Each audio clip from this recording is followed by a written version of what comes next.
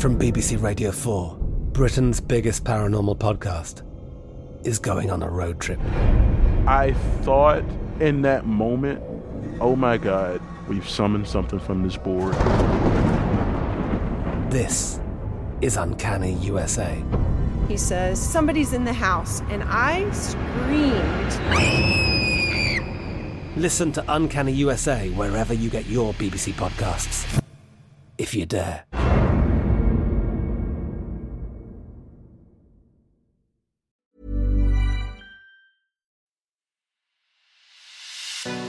It's The Ancients on History Hit.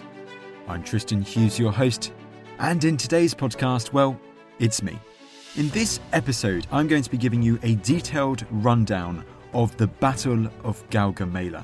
The battle fought between the army of Alexander the Great and that of King Darius III, the great king of the Persian Empire, around this time of year in October 331 BC. Now, this battle was a titanic clash. It's been described by some as Alexander the Great's greatest victory. It was incredibly significant in Alexander's ultimate conquest of the Persian Empire. So this is new turf for the ancients in the style of this episode, as it's an explainer. We haven't done an explainer episode like this before, but I was really excited. I really wanted to give it a go.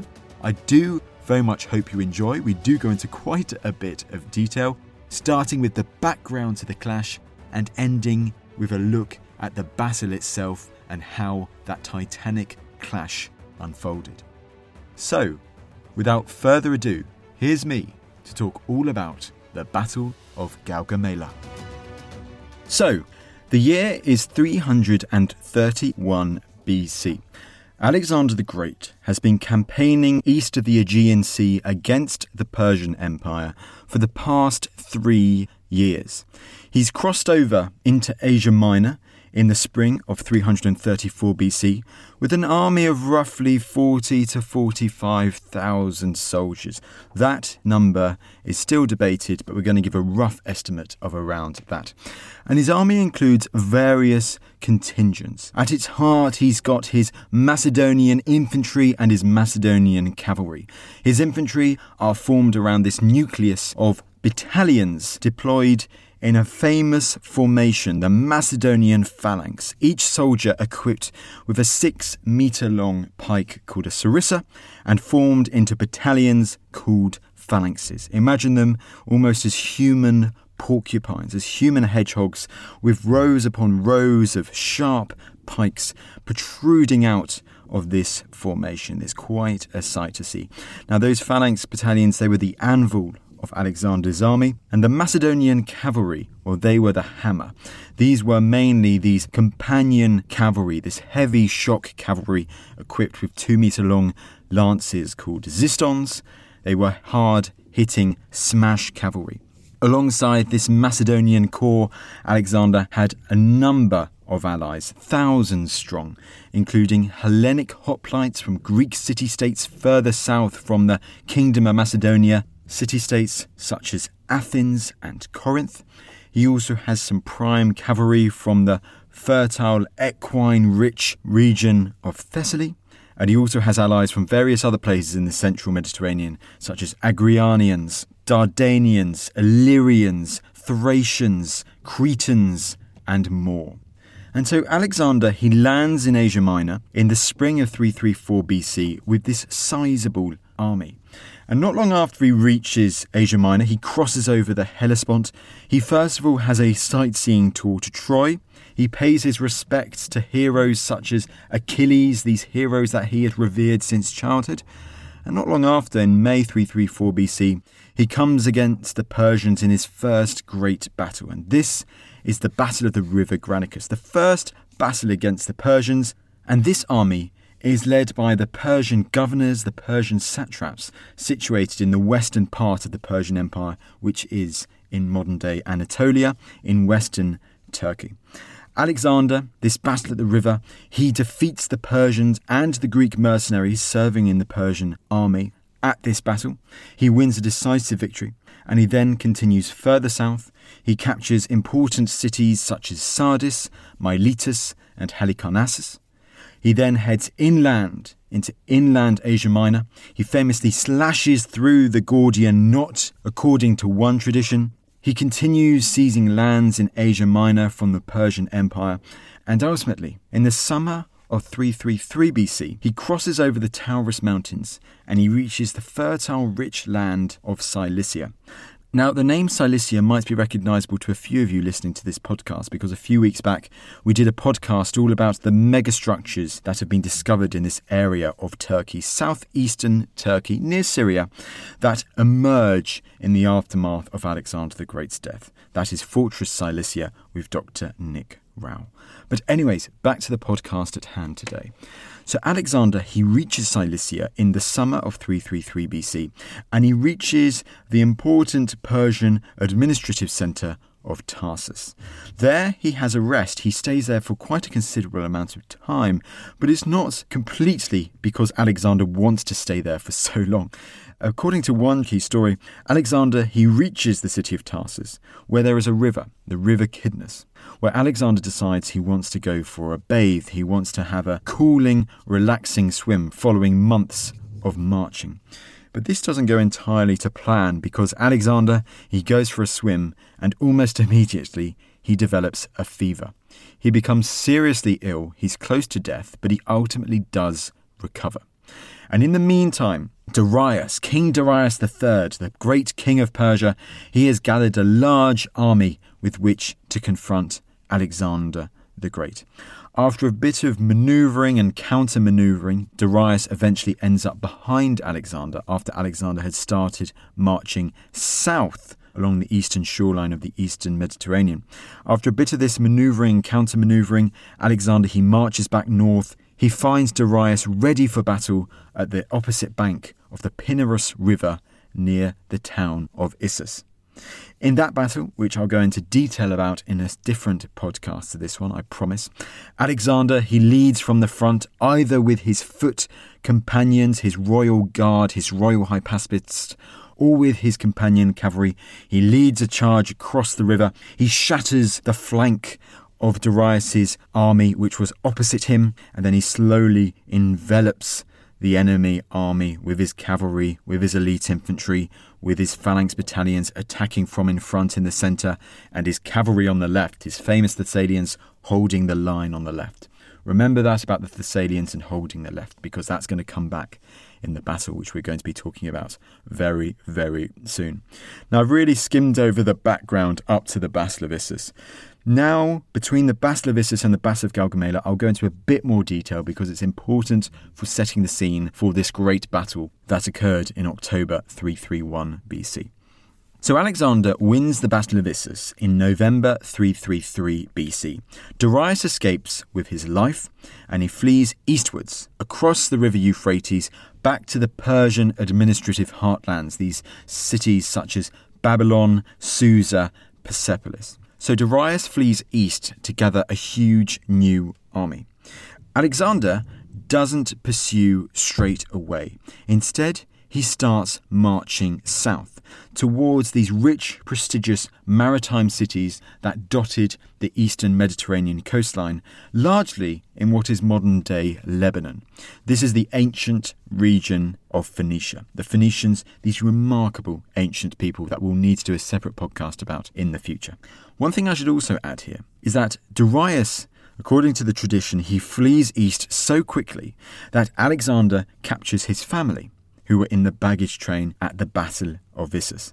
And so for the rest of these next 2 years, before Darius and Alexander come to head again at another clash at the Battle of Gaugamela, Alexander has Darius's family in his baggage train, including Darius's wife and Darius's mother, Sisygambis, who is a remarkable woman in her own right.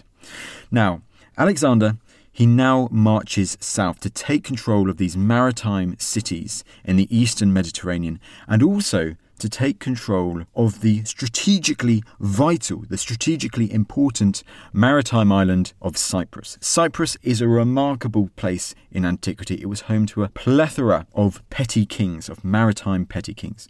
Many of these kings, if not all of these kings, submit to Alexander, and they place their own squadrons, their own navies at Alexander's command. This is what Alexander was trying to do, because up to that point, the Persian navy in the central Aegean, in the eastern Mediterranean, had been a huge nuisance for Alexander. They had been attacking Macedonian strong points, Macedonian-controlled territory in the central Aegean up to that point. But Alexander, by whistling away the Persian maritime allies, by doing that, he would gain control of these cities and he would gain control of their navies. So these squadrons from Phoenician cities such as Aradus, Byblos, Sidon, or Sidon, and Tyre, as well as the Cypriot navies, would go from being in Persian control, attached to the Persian navy, to becoming attached to the Macedonian navy. So he was going to whittle away the Persian navy without fighting it directly. And this is what happens. The Cypriot kings, they submit to Alexander, they put their squadrons under his command. Alexander continues south. He receives a good welcome from the monarchs, from the rulers of cities such as Aradus, Byblos, and Sidon. But this all changes when he reaches the city of Tyre. Tyre, the old city of Tyre, or the new city of Tyre, the main city of Tyre, shall we say, was situated offshore on a strongly fortified island.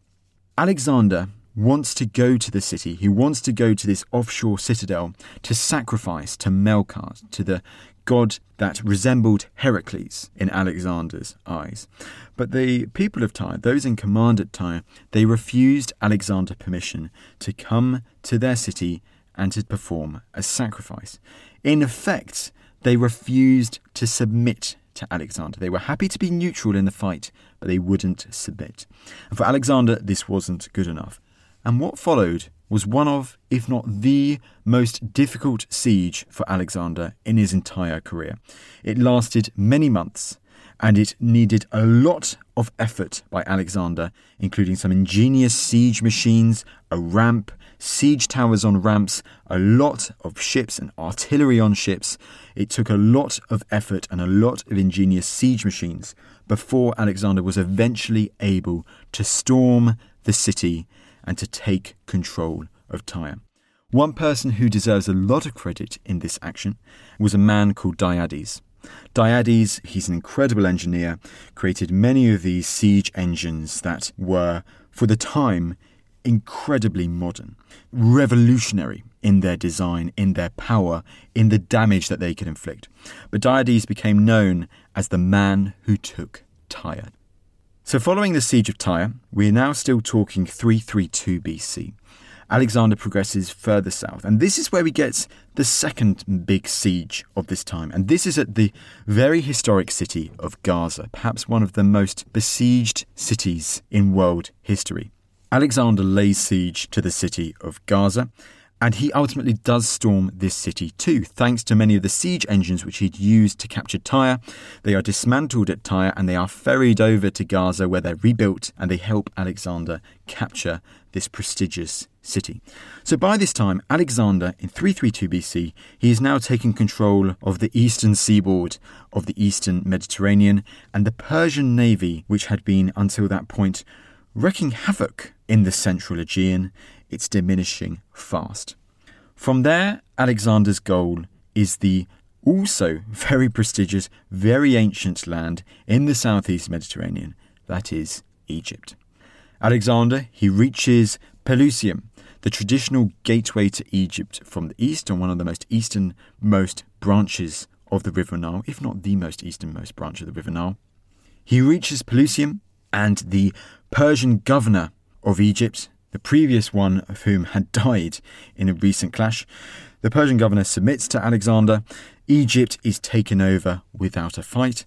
Alexander is proclaimed pharaoh. So Alexander has now reached Egypt. It's getting to the end of 332 BC, or it's the beginning of 331 BC, so we're getting close. But before we really talk about Alexander in Egypt briefly, and before we then talk about Alexander heading further east to counter Darius at the Battle of Gaugamela, there's an interesting story that I really want to highlight here, and that's what was going on elsewhere as Alexander was heading further south, as Alexander was laying siege and conquering these places on the eastern Mediterranean seaboard.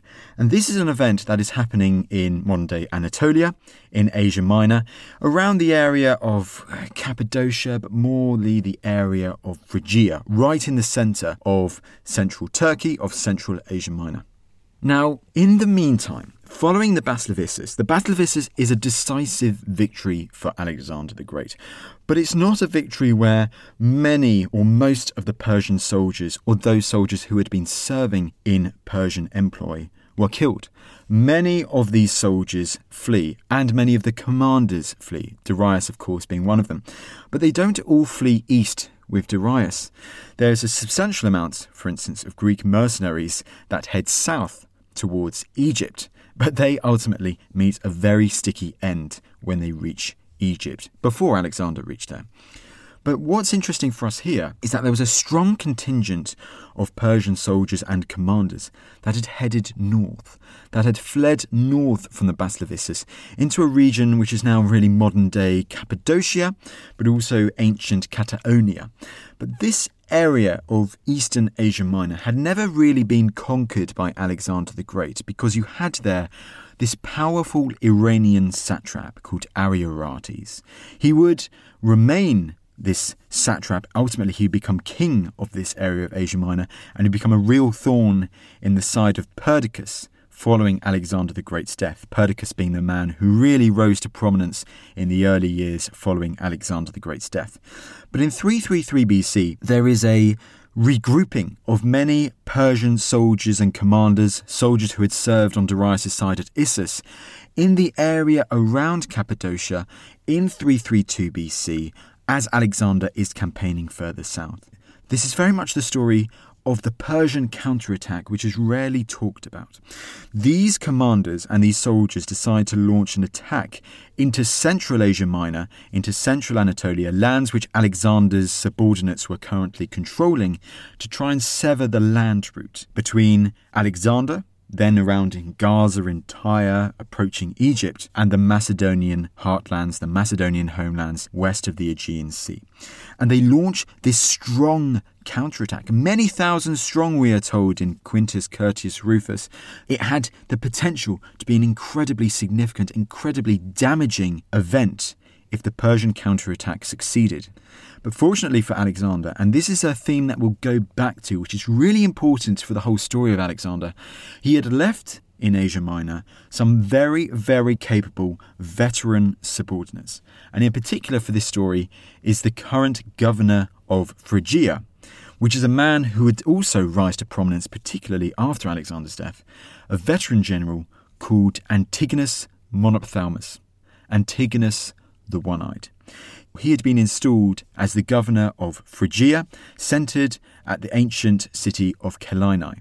He didn't have a large army, but alongside the other governors in that region, prominent governors such as, I believe, Nearchus at that time, but also the likes of the veteran general Balacrus in Cilicia, and also perhaps the veteran general Callas in Hellespontine Phrygia, which is very much in the northwest near the Dardanelles, they combine to push back this Persian counterattack. Antigonus, we're told, defeated the Persians in 3 separate battles and throws off this Persian counterattack, seemingly saving the day for Alexander as he's heading further south to Egypt. But that's just a really interesting story, which is sometimes overlooked because it's only mentioned in Quintus Curtius Rufus, and even that isn't given much detail, but it was so important for Alexander's continued success. So as Alexander's heading to Egypt, this incredibly, potentially horrific Persian counterattack is quashed by Antigonus and his allies. Back to the main story at hand. So Alexander reaches Egypt, he's proclaimed pharaoh, and one of the most important, if not the most important thing that he does in Egypt for a long-lasting legacy is that he goes to the Nile Delta, he goes to a place near the Mediterranean coast, and he lays the foundations, and he says, this is where you're going to found a city, which is the city of Alexandria. And there are many foundation stories surrounding Alexandria, omens and the like. But ultimately, the fact is that Alexander, at this time when he's in Egypt, he orders the construction of his great namesake city, the city that is still populated to this day. Alexandria will still take many decades to be fully constructed. It will only be following Alexander's death, and maybe even following the death of Ptolemy I, that Alexandria really becomes a prominent city, the prominent capital, the place where ultimately Alexander the Great's body will be buried, as I'm sure you'll no doubt be aware from one of our most recent podcasts.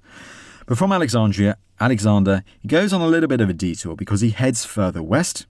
He receives the submittance of the Hellenic city-states situated in Cyrenaica, modern-day Libya, and around the area near Benghazi, places like Cyrene and Barca and New Hesperides, really prominent, rich cities on the coast of the Mediterranean. He doesn't go that far, though, because he then heads south, heads deep into Libya to Siwa, where there was the Oracle of Zeus or the Oracle of Ammon. And here Alexander is proclaimed the son of Zeus, according to certain traditions, by the priests of Ammon at Siwa. Alexander then returns back to Egypt. It seems as if he went to Memphis, where he created a new administration to oversee Egypt, an administration which included Macedonians. A strong Macedonian garrison and mercenary garrison was kept in Egypt, but also prominent Egyptians were installed in this administration. And another key figure was an Egyptian Greek, shall we say, an infamous Egyptian Greek, a man called Cleomenes. Cleomenes would go on to be renowned for his corrupt nature, for his ill treatment of the Egyptians at this time over the years ahead. He would ultimately be assassinated by Ptolemy in 322 BC. But Cleomenes, he was instated at this time. So Alexander, he stays in Egypt for a bit. Apparently, according to one tradition, there's also an expedition up the Nile River to see where the origins of this river was. Whether that's true or not is not for me to say at this present time. But he and his army, they soon leave Memphis, they cross the River Nile, and they head back northeast towards Tyre. It's here that Alexander also stays for a considerable amount of time. He receives delegations from further west, including from the city-state of Athens. The Athenians, notably pricky customers for Alexander the Great. The city had submitted to Alexander.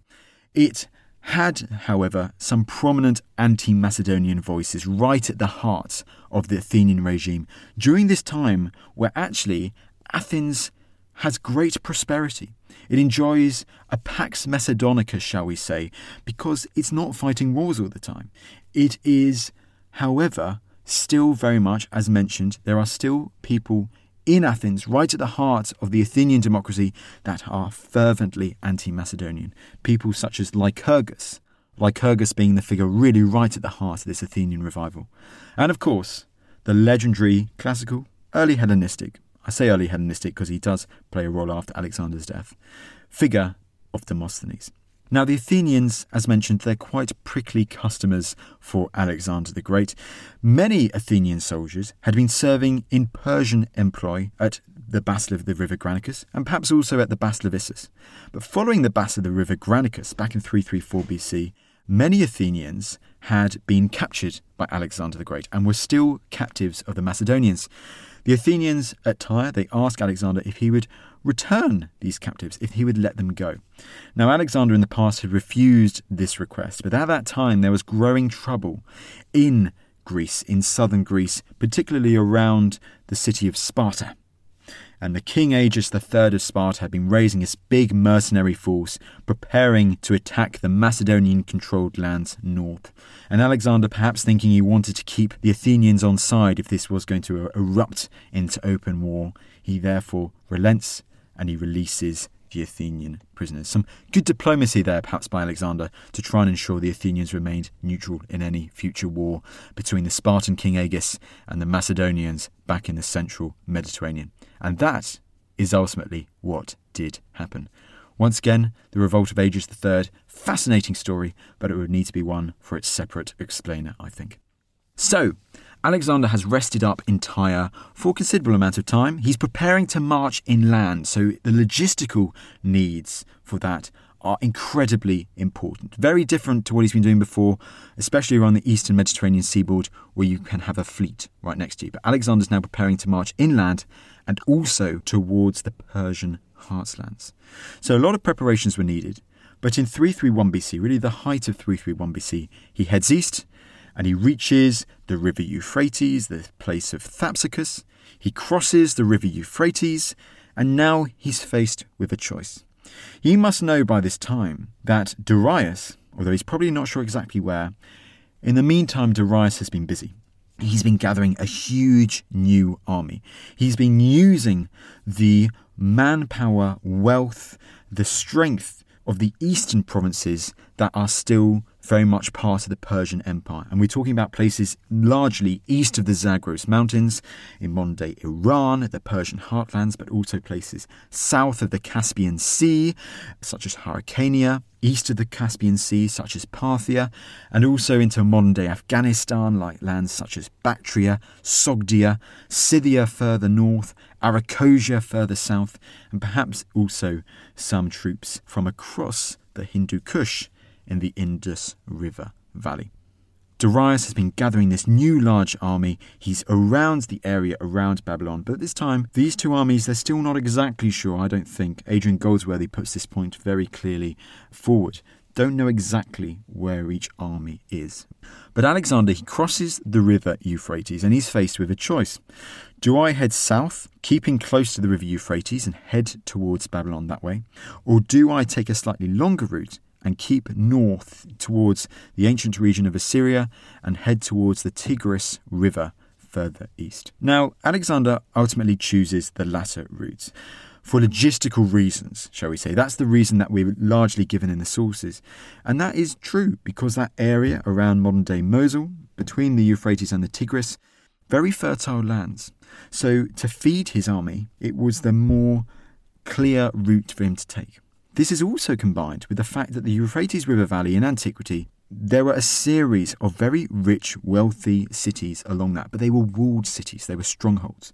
And Alexander, he probably knew the risks that if he went south and besieged these cities, that laying siege to these cities, it could very much affect his supplies, the amount of time taken to besiege these strongholds, and especially if those strongholds in advance made sure to take all the harvests in to deprive Alexander of as many supplies as he would have hoped. That, combined with the fact that perhaps Darius would show up with his large army, and combined with the city's defences, that could be potentially devastating for Alexander. This is all theoretical, because ultimately Alexander did not go south along the Euphrates River. He headed east towards the Tigris. Once Alexander has made this decision, not long after, Darius hears word that Alexander is marching east from the Euphrates towards the Tigris River. And he starts marching north himself, keeping the Tigris River to his west. So he's on the right side of this important river and heading north for a confrontation that will ultimately happen at the Battle of Gaugamela.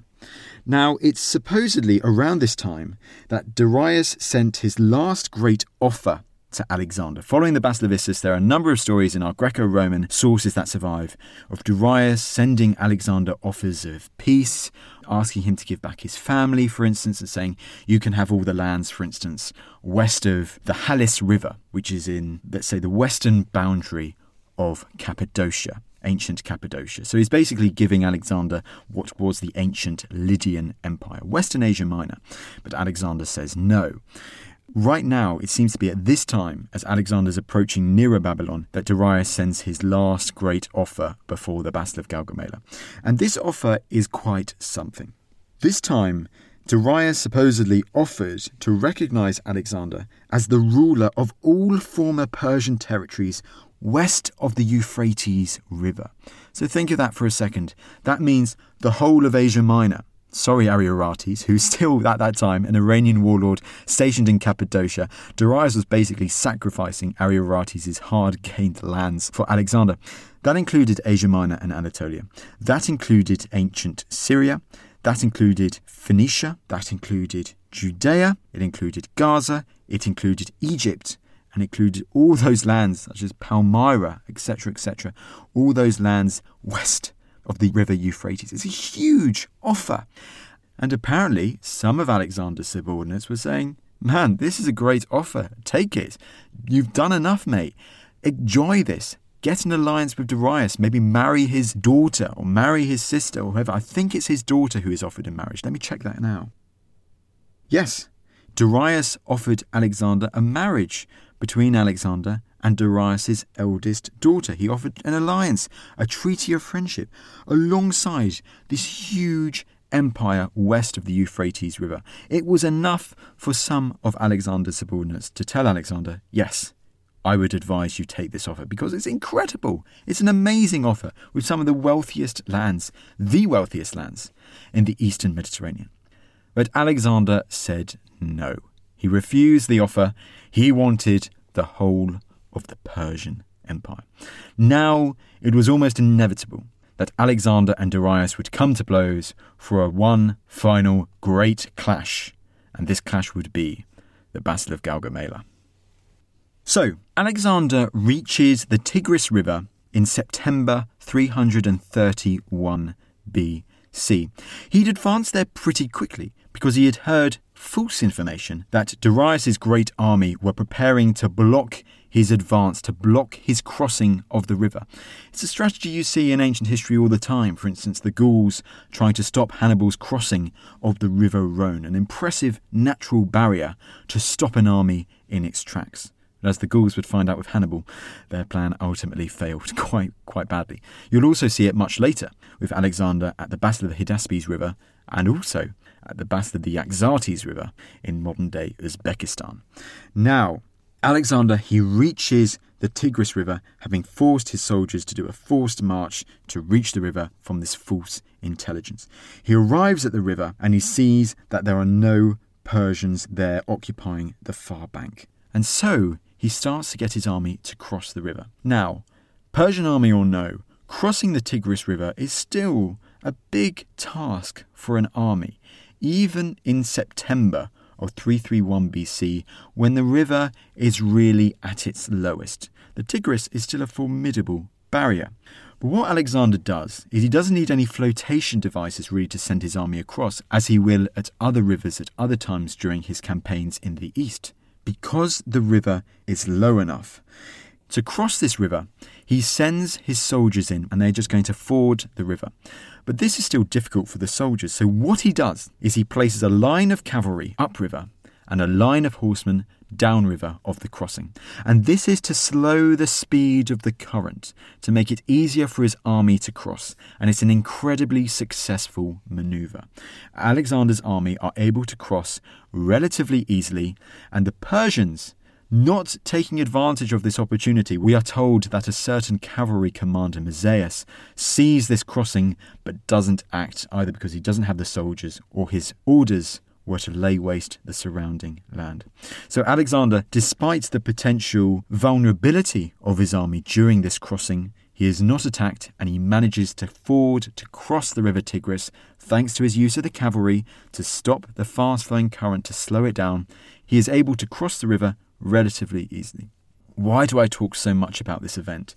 Well, for me, it's another one of those fascinating ones, like the Persian counterattack, because we see a comparison not long after Alexander the Great's death, when Perdiccas is in Egypt. Some of you might have heard this story before. Perdiccas is trying to cross the River Nile near Memphis. He places, to try and slow the current of the River Nile at this place, it's shallow enough to an extent that his soldiers can wade across without any need for buoyancy aids as such.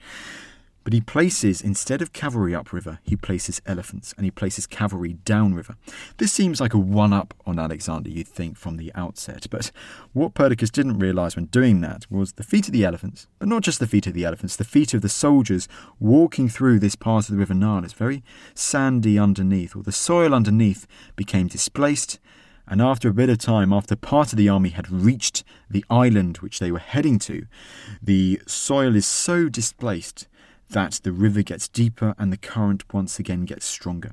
So where Alexander succeeds at the river Tigris with his cavalry, Perdiccas spectacularly failed several years later at the River Nile near Memphis, an act which would ultimately end in Perdiccas' assassination at the hands of his subordinates. But anyway, back to the story at hand. We are talking about Alexander having crossed the river Tigris. He and his army, they reach the far side of the river Tigris. They've now crossed the river. They rest up for a few days. And it's here that we get a really interesting dating reference. Because we hear that Alexander, he and his army spot in the sky there is a lunar eclipse. Alexander's seer, who is with the army, a man called Aristander, he looks at this sign and he says, oh, this is really bad news for the Persians. This is really good news for the Macedonians. Now, you might think that this is just a bit of superstition today, but for the Macedonian army, especially the army which is now deep in enemy territory, to see a sign like this and to hear from the seer, to hear from the people being pushed around that this is a really, really good sign, the morale of that, the importance of that morale-wise, was incredibly significant. And people have dated this event, this lunar eclipse, these clever people, much, much cleverer than I ever could be. They've dated it to around the 20th of September, 331 BC, which is really important when we get to dating the Battle of Gaugamela itself. Following this small rest up near the river Tigris, Alexander and his army continue heading east. And it's over the coming days that small skirmishes start occurring between advanced forces of the Macedonians, largely light cavalry, and scouting forces of the Persians. And there's one particular skirmish that I love to talk about very quickly. And this is a small skirmish that occurs between some, I believe it's Paeonian cavalry, light cavalry from this region north of the Macedonian heartlands. In modern day, what is modern-day Macedonia is ancient Paeonia, actually. That's quite interesting in its own right. But that's a different political debate for another day. Basically, the head of this Paeonian cavalry is a man called Ariston. And he's really interesting because he spots this Persian force, there's a clash, and supposedly they chase off the Persian scouts. And in this skirmish, Ariston, supposedly very Homerically, he manages to spear the general, the leading figure in this Persian scouting party. He spears him through, runs him through, and then cuts off his head and delivers the head of this Persian commander to Alexander the Great. This idea very much of personal glory, this Homeric idea of heroes fighting heroes, of leaders fighting leaders, you'll see again and again in this time. And Ariston is a good example of that in the run-up to the Battle of Gaugamela. That's just a really interesting small skirmish that occurs in the run-up to the Battle of Gaugamela. Now, over the next few days, Alexander and his army, they advance closer and closer to the battlefield where Darius and his army were waiting for them. Darius has already drawn up his forces in the formation that he wants, very much a defensive formation, but in the battlefield terrain that he desperately desired, that he really wanted. And this is a really large plain, the plain of Gaugamela. Now, Alexander, he takes his time to reach this area where Darius had decided, right, we're going to fight the battle here. And you're going to find out very soon why Darius wanted to fight it at that plain in particular. Alexander, he encamped several miles away from Gaugamela. There, he lets his men rest up for a few days. There's no rush, there's no hurry for Alexander at this time. He deposits much of his baggage train at this place several miles away from where the battlefield will be. He readied his fighting soldiers. He makes sure that they take rations for a few days' march so that they can march much lighter. And then they head towards where they are told Darius' army is waiting for them in preparation for the upcoming battle. This army, battle ready, it marched over the intervening hills, and roughly 4 miles away from where the battlefield would be, Alexander and his army finally caught sight of Darius' huge army placed on the plain. Patrols in the coming days seem to have confirmed the large size of Darius' army, an army that consisted of an overwhelming amount of cavalry and also some very deadly chariots called scythed chariots. I'll go into those in a bit more detail as we go on. And this was a battle line that stretched for miles. Just imagine it. You can also perhaps imagine you're a Macedonian soldier and you see this huge spectacle in the distance, but not just this huge mass of people gathered on the plain.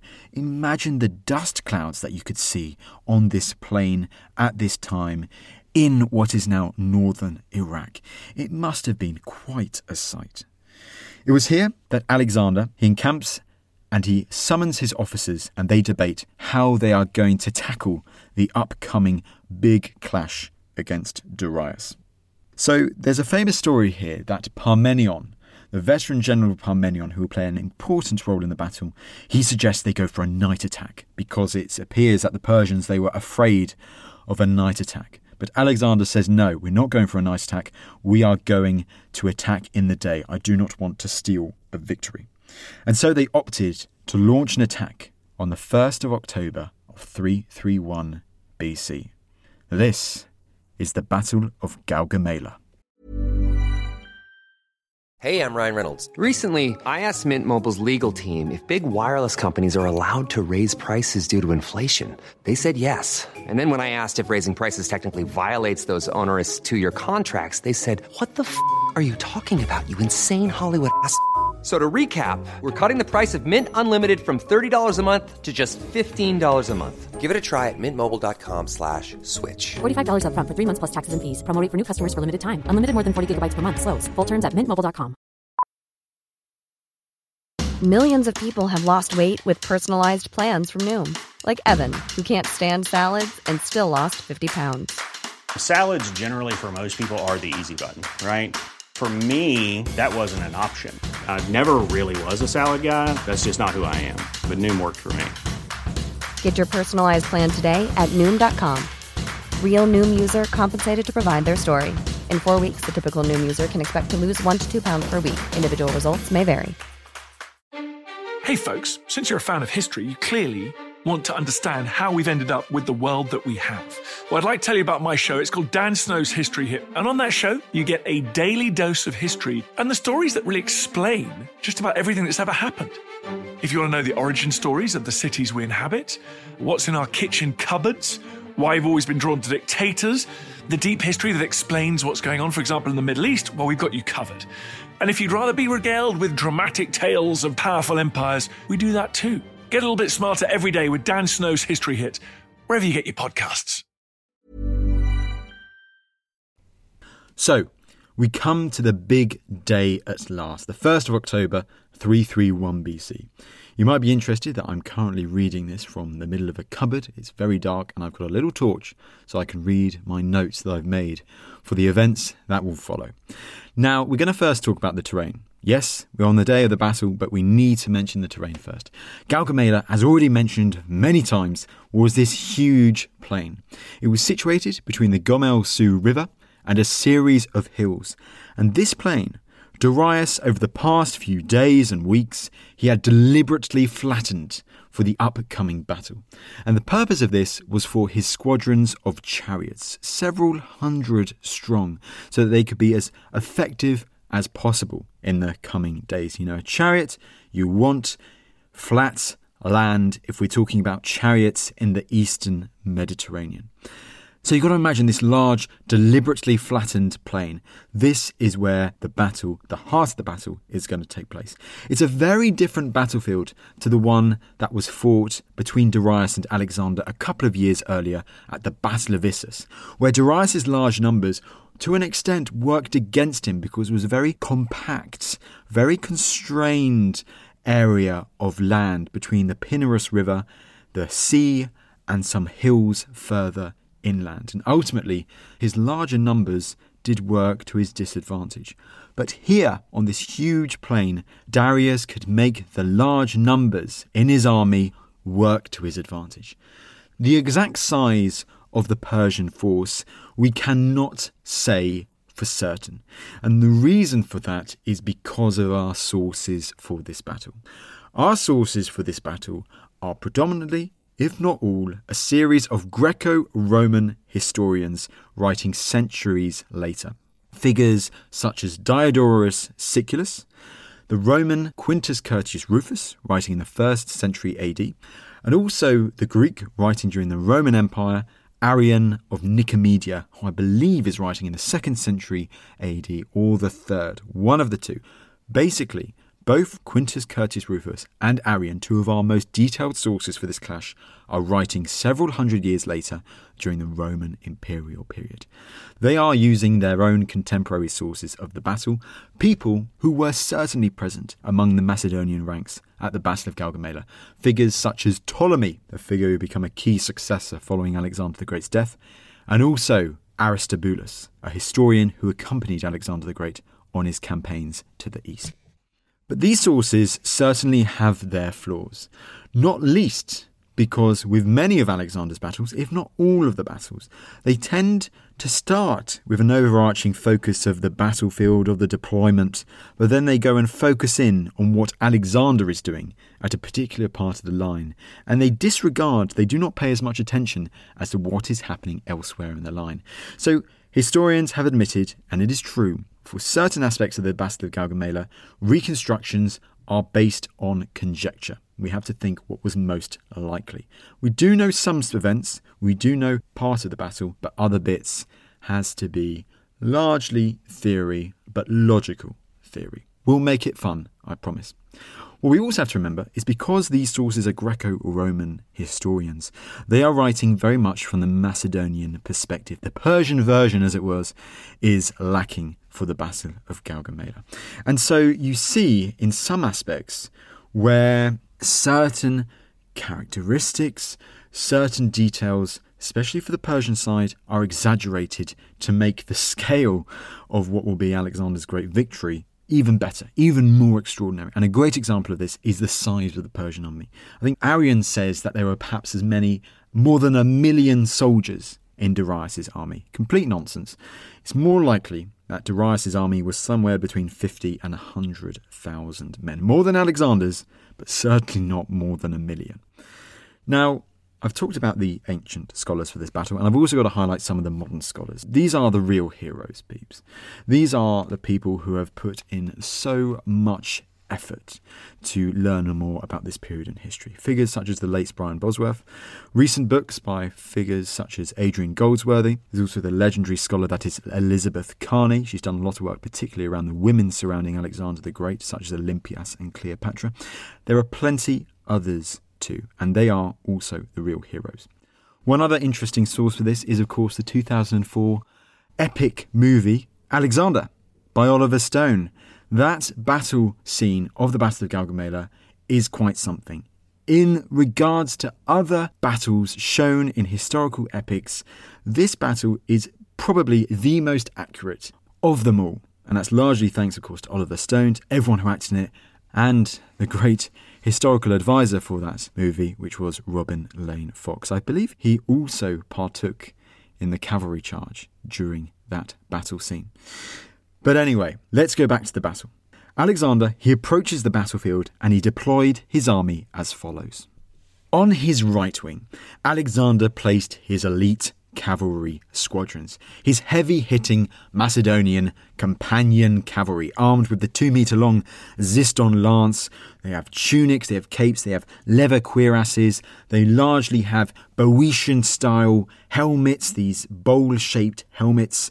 They are quite a sight. Shock, heavy-hitting cavalry. Alexander himself was leading this royal squadron of companion cavalry, the royal squadron, the royal Ile, the Basilike Ile, 300 strong. And he was right at the far right end of this right wing. This right-hand side of the Macedonian line, it was the elite cavalry wing. Alexander himself, we are told from Plutarch, he was very striking in his appearance. He had a beautifully balanced sword gifted to him by the king of one of the petty kings of Cyprus. He also had amazing helmets, I believe, and also some other arms and armour. And of course, he also had his steed Bucephalus, although I believe Alexander says in this battle, by this time, Bucephalus, he was a bit past his prime, but he still rode his famous horse into battle.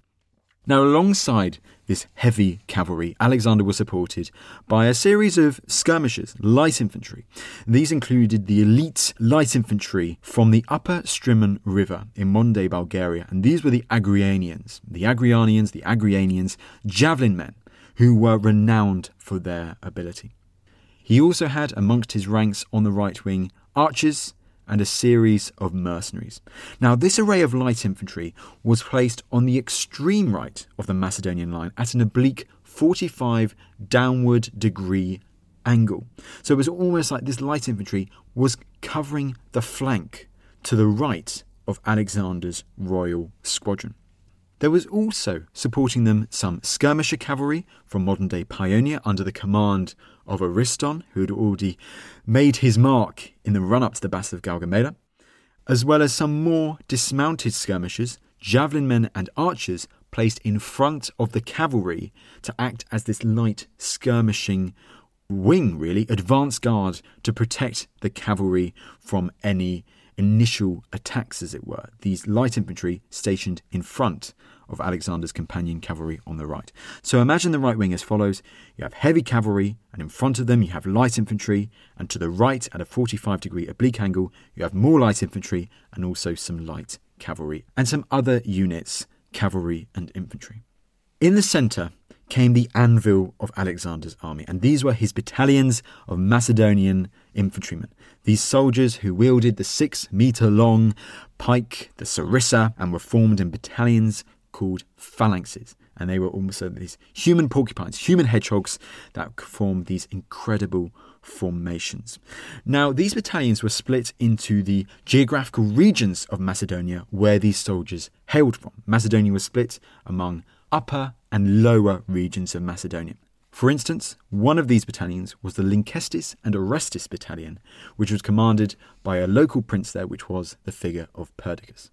There was another regiment, which was the Tymphian regiment, which included Macedonians from the region of Tymphaea, and so on and so on and so on. Now, all of these phalanx battalions were deployed in the centre of the line from left to right.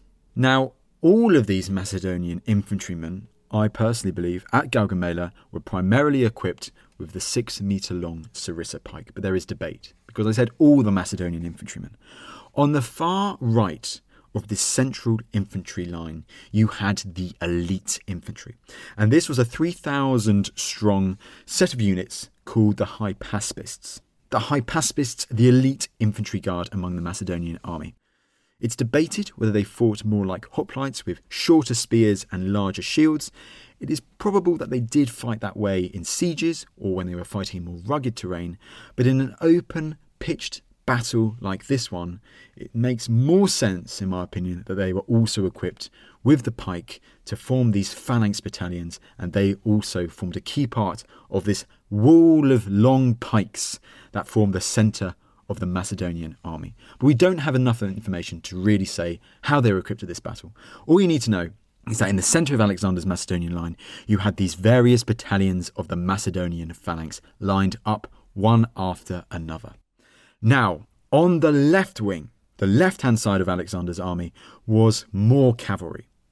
This left wing was placed under the command of Alexander's veteran number 2 general, Parmenion.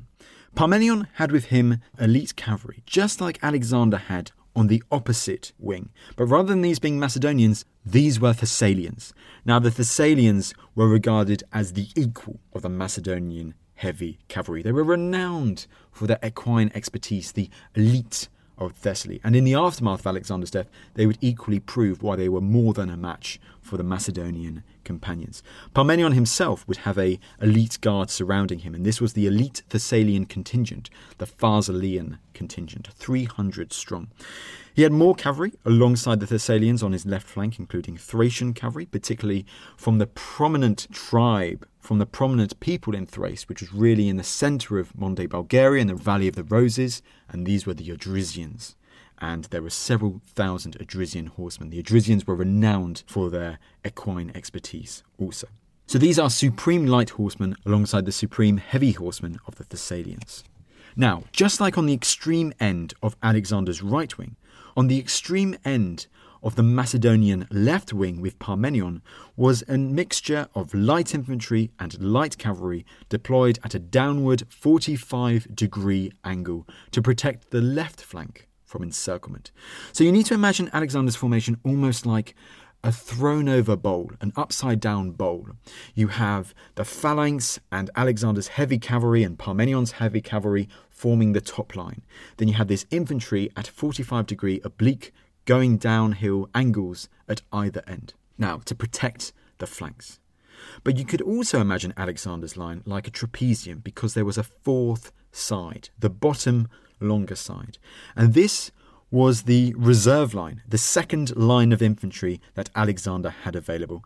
And this was a contingent, several thousand strong, of Hellenic heavy infantry.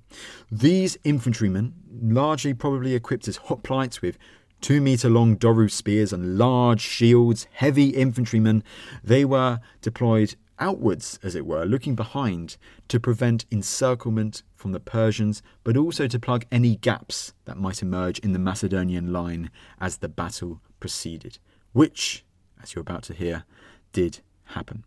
Now, I'm going on for ages about this, I do know, but it's important and I love the detail. You can skip ahead if you want. But anyways, back to the deployment. This is Alexander's deployment at the Battle of Gaugamela, this trapezium shape.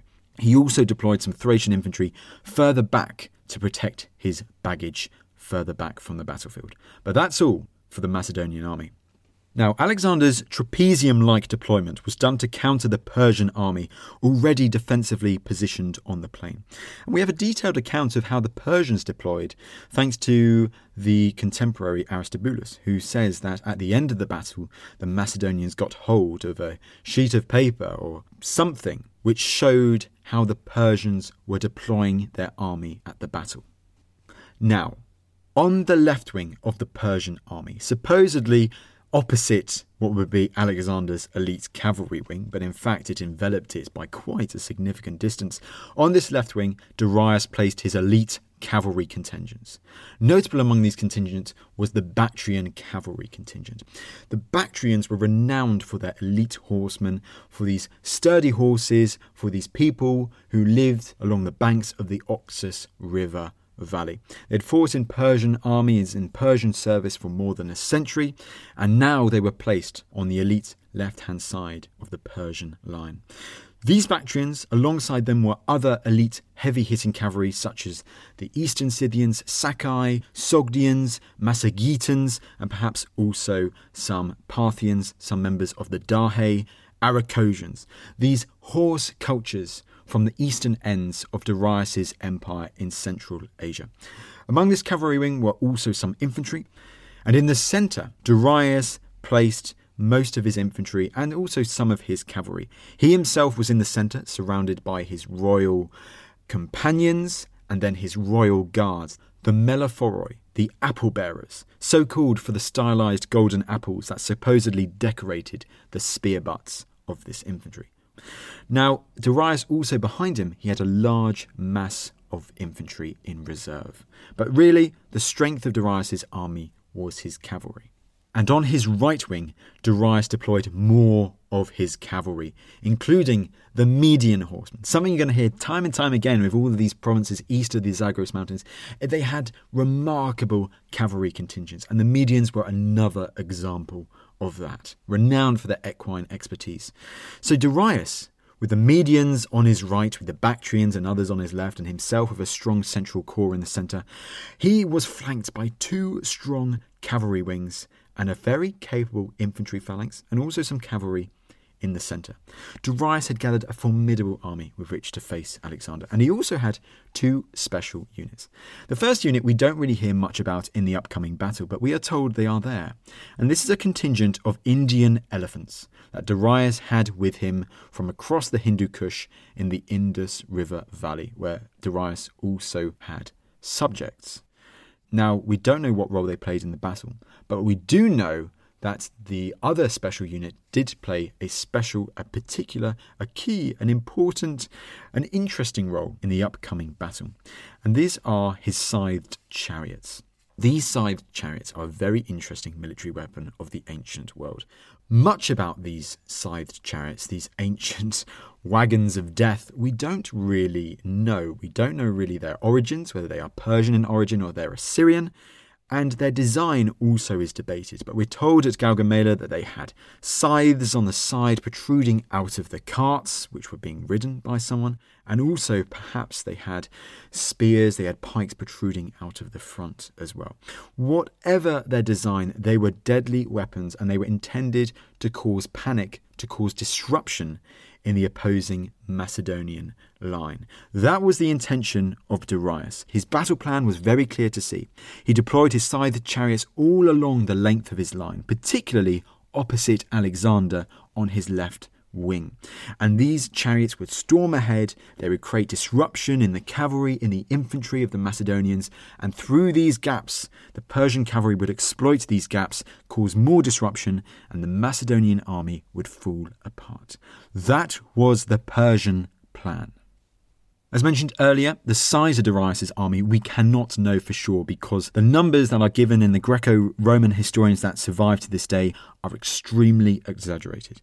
It was probably more than 50,000 men in total, but probably less than 100,000 men. But it was certainly bigger than Alexander's army. The Macedonian army was probably less than 50,000.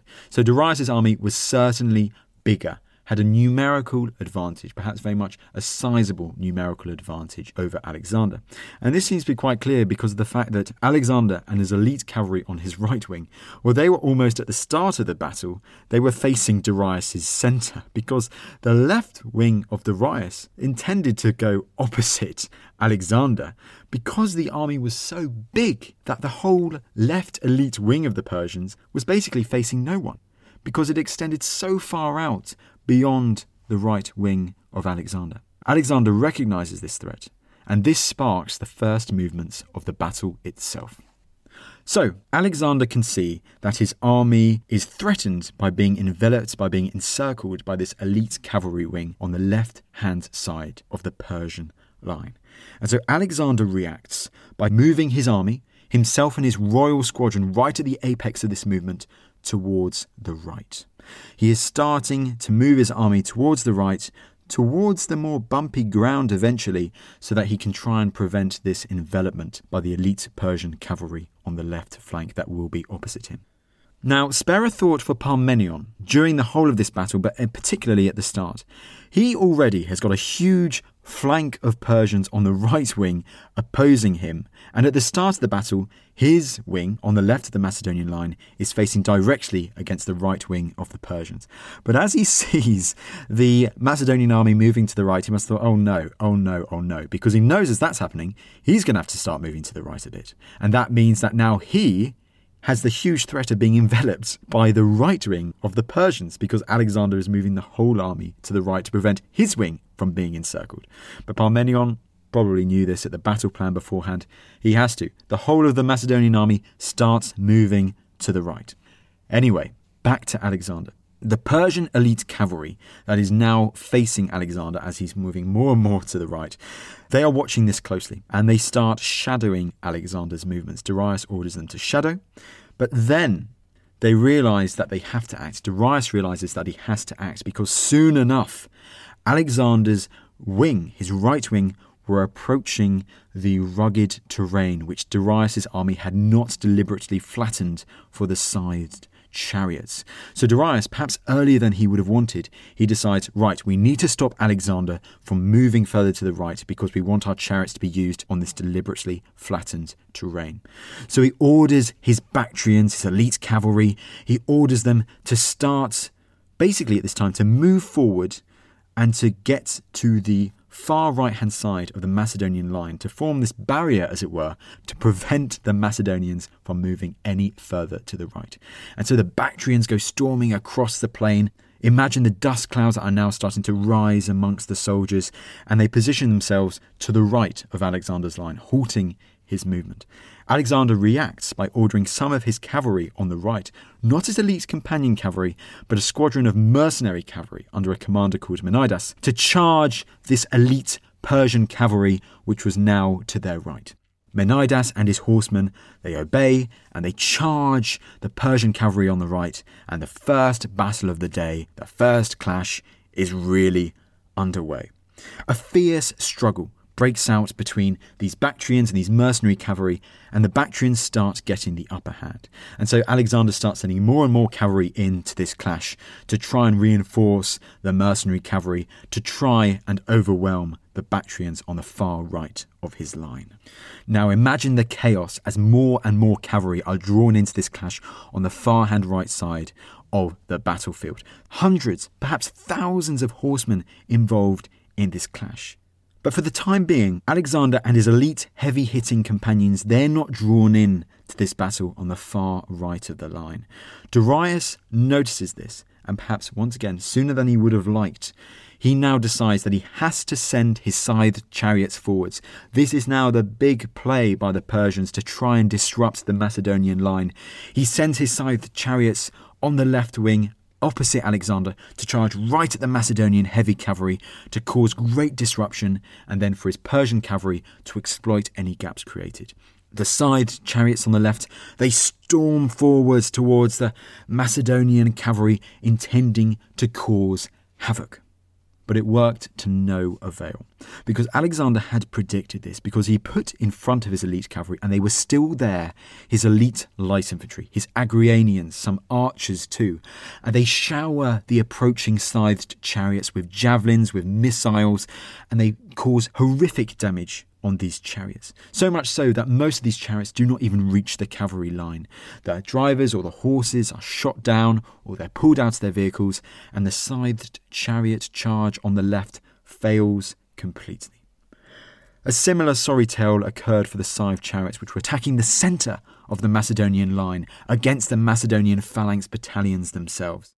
Now, according to Quintus Curtius Rufus, these phalanx battalions, they simply part ways, and the chariots just storm through this central space of the phalanx. They pass almost right through, and then behind the phalanx, light infantry and fellows behind the phalanx, they pull off the driver, they destroy the scythed chariots. But still, the scythes were a devastating weapon, and we have this horrific description of what happens that survives in Quintus Curtius Rufus. And I'm going to read it out to you because it is really colourful, I guess you could say, but it's gruesome. But it really highlights, even if it is just for artistic effect, what these scythed chariots did in the centre of the Macedonian line. So here is the description as mentioned in Quintus Curtius Rufus. The chariots had now charged the phalanx, and the Macedonians received the charge with a firm resolve, permitting them to penetrate to the middle of the column. Their formation resembled a rampart. After creating an unbroken line of spears, they stabbed the flanks of the horses from both sides as they charged recklessly ahead. Then they began to surround the chariots and to throw the fighters out of them. Horses and charioteers fell in huge numbers, covering the battlefield. The charioteers could not control the terrified animals which, frequently tossing their necks, had not only thrown off their yokes, but also overturned the chariots, and wounded horses were trying to drag along dead ones, unable to stay in one place in their panic, and yet too weak to go forward. Even so, a few chariots escaped to the back line, inflicting a pitiful death on those they encountered. The ground was littered with the severed limbs of soldiers, and, as there was no pain while the wounds were still warm, the men did not in fact drop their weapons, despite the mutilation and their weakness, until they dropped dead from loss of blood. Darius had intended his scythed chariots charge on the left wing in his centre to cause havoc among the Macedonian phalanx and the Macedonian heavy cavalry, but both charges had failed completely. Now, most of the Macedonian phalanx in the centre, they kept storming forwards towards the centre of Darius's line. I say most, because at the far left end of the Macedonian phalanx line, they had started now lingering behind at this point, because they were trying to keep close to the left wing of Parmenion, which was becoming increasingly under pressure from more and more Persians, thanks to this initial movement to the right. So let's focus in on what's been happening on the left wing in the meantime. As all of this had been going on the left wing, a mixture of cavalry and chariots and possibly some infantry there as well, certainly some infantry as well, the Persians had crashed into the left wing of the Macedonian line held by Parmenion. Sadly, because our sources tend to focus in on Alexander at this battle, we don't know as much about the left wing, about the fighting as we would like. But what we do know is that Parmenion was holding out against much larger, overwhelming odds, which were charging the left flank from all directions. And this seems like a good time to shine a light on the importance for Alexander's leadership style of subordinates such as Parmenion. Now, Alexander was a very charismatic leader in the fact that he led from the front in all of his battles, but he was only leading at a particular point in the battle line.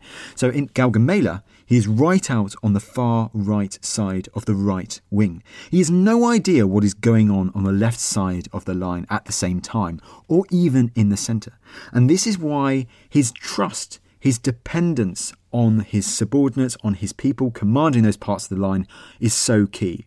They were discussed a battle plan beforehand, but he has the trust in them to make decisions, to lead from the front when Alexander is not present, when Alexander is focusing on delivering that hammer blow, that key decisive blow in the battle.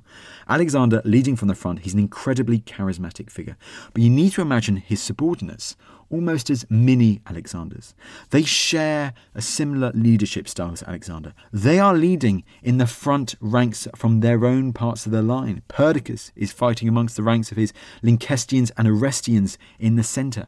Parmenion is fighting on the left wing. Craterus is fighting among the phalanx battalions as well. Many others are fighting with Alexander among the companion cavalry on the right wing. These are figures who are incredibly important to the success of Alexander as a general, because Alexander trusts them to lead separate parts of his army as he is focusing in on delivering the hammer blow. And this is why the importance of Perdiccas, of Parmenion, of Craterus, and many other generals in this battle and all the rest of Alexander's battles is so key. And it's no surprise that following Alexander's death, the later quite a difficult historian, Justin, he has this very famous saying, he's really interesting saying, where he says, never in antiquity had there been such a plethora of extraordinary generals at the same time in one place, following the death of Alexander in Babylon and the years ahead. And that is why it ultimately sparks perhaps the most chaotic period in the whole of ancient history, which is the Wars of the Successors. But anyway, back to the Battle of Gaugamela. On the left wing of the Macedonians, with Parmenion and his Thessalians against these overwhelming number of Persians, it's not easy going for the Macedonians. They are being very, very hard pressed. And as this goes on, a big gap emerged in the Macedonian line, in the phalanx line itself. And a lot of Persian and Indian cavalry charge right through. Some of these cavalrymen managed to go all the way to the Macedonian baggage train, to the Macedonian camp. They fight against the Macedonians, against the Thracians positioned there, and they also managed to release some of the Persian prisoners. Now, at the same time, the Macedonian line seemed to be cracking, but this was where Alexander's second line of infantrymen, his hoplites, his mercenaries, this was where they came into their own. They plugged the gap, and this Persian breakthrough was quickly quelled. Nevertheless, despite this, it was clear that there were cracks emerging in the left side of the Macedonian line. But as this was all going on, Alexander, on the other end of the line, he finally delivered the breakthrough. Now, there's been fighting to the right of Alexander at this time. There's been fighting to the left of Alexander at this time. But now Alexander himself entered the fray. On the right flank, as we've mentioned before, the Bactrian elite cavalry and many other elite cavalry squadrons in the Persian service, they had marched out to stop the Macedonians marching further to the right. And more cavalry contingents, Macedonian and allied cavalry contingents and Persian and allied contingents, had rushed to create a big clash at this right end of the battlefield.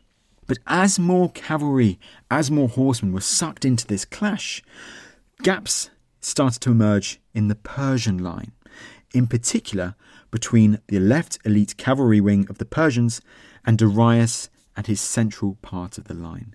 And soon enough, Alexander spots a gap in the Persian line between the left wing and the centre of Darius' forces. He gathers his elite companion cavalry. This is his moment, and they charge. They charge towards the centre of the Persian line, towards the side of the Persian centre, and towards Darius. Alexander's cavalry, his companion cavalry, were trained to form a particular formation called the wedge. This was where you had one rider at the front, 2 riders behind, 3 behind that, 4 behind that. So it's almost like a wedge that you're charging into a narrow point, exploit a narrow gap, and then you have the horses behind and the riders behind following you into that gap, and you make that gap larger, you exploit the gap, one rider goes in and the rest follow. It's a great way for cavalry to exploit a gap. It wasn't created by the Macedonians. I believe it was created either by the Scythians or the Thracians, but the Macedonian companion cavalry had adopted this formation. And according to our Greco-Roman historians, Alexander spots this gap, he forms his companions into wedge, and they charge right into this central Persian part of the line. They charge into the side of the Persian line to inflict damage. They are the hammer. And at the same time, the Macedonian central phalanx battalions attack the centre of the Persian line from in front. So now Darius is seeing that his part of the line, the heart of the Persian line, is under attack from 2 angles, from Alexander and his companions and from the phalanx in front. The Persian centre is now doomed. The Persian centre is crumbling in front of Darius's eyes. And now he has a choice. Does he flee or does he fight to the end? Curtius says that he contemplated for a long time. He was very much wanting to stay and fight until the end. But he is a king. He is the leader. He wants to retain control of his empire. So ultimately he does decide to flee and to fight another day. Arrian says that he flees almost straight away, which does seem to be unlikely. It's this, once again, this picture of a cowardly Darius to really try and emphasise the strength of Alexander. So it seems unlikely that he fled straight away, but it also seems quite unlikely that he fled at the very last moment, because Darius, he ultimately does escape. And what's quite interesting about Darius is that he flees and he crosses a river nearby, and then his generals are with him, tell him to destroy the bridge so that Alexander can't pursue him, or that Alexander will need more time to pursue him. But Darius refuses to do this because otherwise it would put all his soldiers at risk of the Macedonians. It would cut off the escape route of his soldiers. So he says, no, I can't do this. And he flees to fight another day, or so he thinks. So Darius flees, and with his flight, the Persians around him, the centre of the Persian line, disintegrates. It melts away. It routs. Not long after, the elite Persian cavalry, which was still fighting on the far end of the battlefield against the Macedonians and their allies, which they were clashing with, also flee. So now the Persian army has lost. The centre has routed. The left elite flank, fighting the Macedonian right elite flank, has routed. But there are still elements of Persians fighting on the battlefield. And this is particularly on the Macedonian left wing, where Parmenion is. Parmenion is very, very hard pressed at the moment. The Persians and their allies opposite them, at this time, they probably don't know that the centre of the Persian line has disintegrated, that their colleagues, that their comrades further to the left have also fled. And so here, a vicious fight was still raging. There is a story that now Parmenion sends a call for aid. He sends a herald to go and find Alexander and request assistance in defeating these Persians that were still fighting on the left. This story supposedly stops Alexander from pursuing Darius, from capturing Darius following the battle. But it's likely not true. It's probably more to try and degrade Parmenion, who ultimately he would fall to the assassin's blade from Alexander's orders. He would get on the wrong side of Alexander not long after this battle. What actually happens is that without Alexander being anywhere in sight, and despite the overwhelming numbers against him, Parmenion, and this is kudos, this is credit to the elite skill of his Thessalians and also the other soldiers nearby him, Parmenion soldiers, they managed to repel the overwhelming Persian numbers faced against them. And then the Persian right wing, the Persians fighting Parmenion, themselves flee. It was probably then that they also had heard that the rest of the army had fled and that the battle was lost. This battle has lasted much of the day. Alexander having forced Darius to flee, had gone in pursuit, and he'd gone in pursuit for most of the rest of the day. But near the end of the day, he returns to the battlefield to regroup with his army and to move forwards from there. But it's really interesting because it's at this moment, at the end of the battle's already won, but this is where some of the most heavy fighting, according to our sources, takes place. Because as Alexander is returning to the battlefield, those Persians and Indians and other soldiers who had been fighting against Parmenion on the left, they have now just recently decided to retreat, to flee. And so Alexander, returning to the battlefield, and these Persian soldiers leaving the battlefield, come into contact with each other. They clash. And it's here that we hear that Alexander's companions encounter some of the most fierce fighting from the battle. Because these Persian soldiers, they're fighting for their lives. They want to get out of this battlefield to fight another day. And so Alexander and his companions, they come against some ferocious fighting from their opponents. We hear lots of elite Macedonian heavy cavalrymen, lots of companions fall in this final action of the day.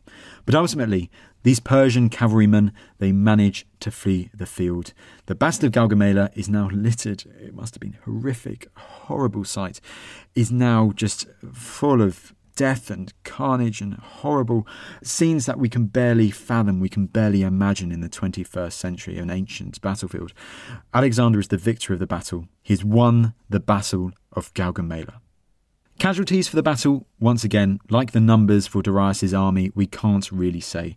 The Persian numbers given by the sources are evidently exaggerated to make the Macedonian victory look even better. And the Macedonian losses, the Macedonians and their allies, seem definitely to have been minimalised, especially seeing how ferocious the fighting was at several areas of the line during the whole battle. Alexander, he evidently lost a substantial number of troops given the fierce fighting, but the Persian losses were probably greater, and it was clear that Alexander had won the day. As mentioned, Darius fled east. He ultimately would cross the Zagros Mountains with subordinates such as Bessus, planning to fight another day, to raise a new army from his easternmost provinces like Bactria, like Arachosia, and to fight Alexander once more. But that would never happen, because less than a year later, he was murdered by one of his subordinates seeking peace with Alexander as he was fleeing further and further east. The Battle of Gaugamela would be the last time that Alexander and Darius would face each other on the battlefield. As for Alexander, following the Battle of Gaugamela, he was proclaimed King of Asia and his route to Babylon lay open. But there would be more fighting ahead. He was now lord of lands west of the Zagros Mountains, but this wasn't enough. Soon he would continue his campaigns east, ultimately reaching as far as the Sardaria River in modern-day Uzbekistan, the ancient Yaxartes River, and the Indus River Valley in Pakistan. Some of the hardest fighting of his career still lay ahead of him in modern-day Afghanistan, in the Zagros Mountains himself, at a battle which is dubbed the Persian Thermopylae, the Battle of the Persian Gate, and also in the Indus River Valley. Alexander's victory at the Battle of Gaugamela is arguably his greatest. It is his greatest pitched battle which he wins.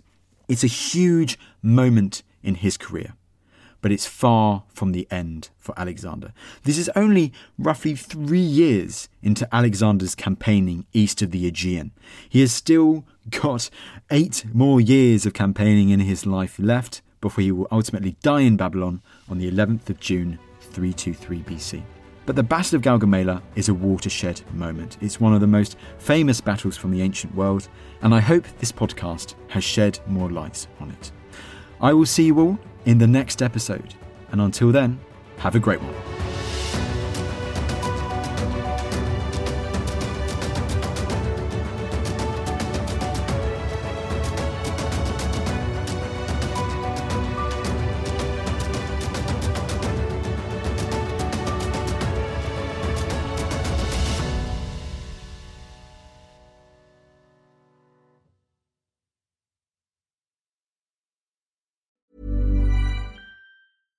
When you drive a vehicle so reliable it's backed by a 10-year, 100,000-mile limited warranty, you stop thinking about what you can't do and start doing what you never thought possible. Visit your local Kia dealer today to see what you're capable of in a vehicle that inspires confidence around every corner.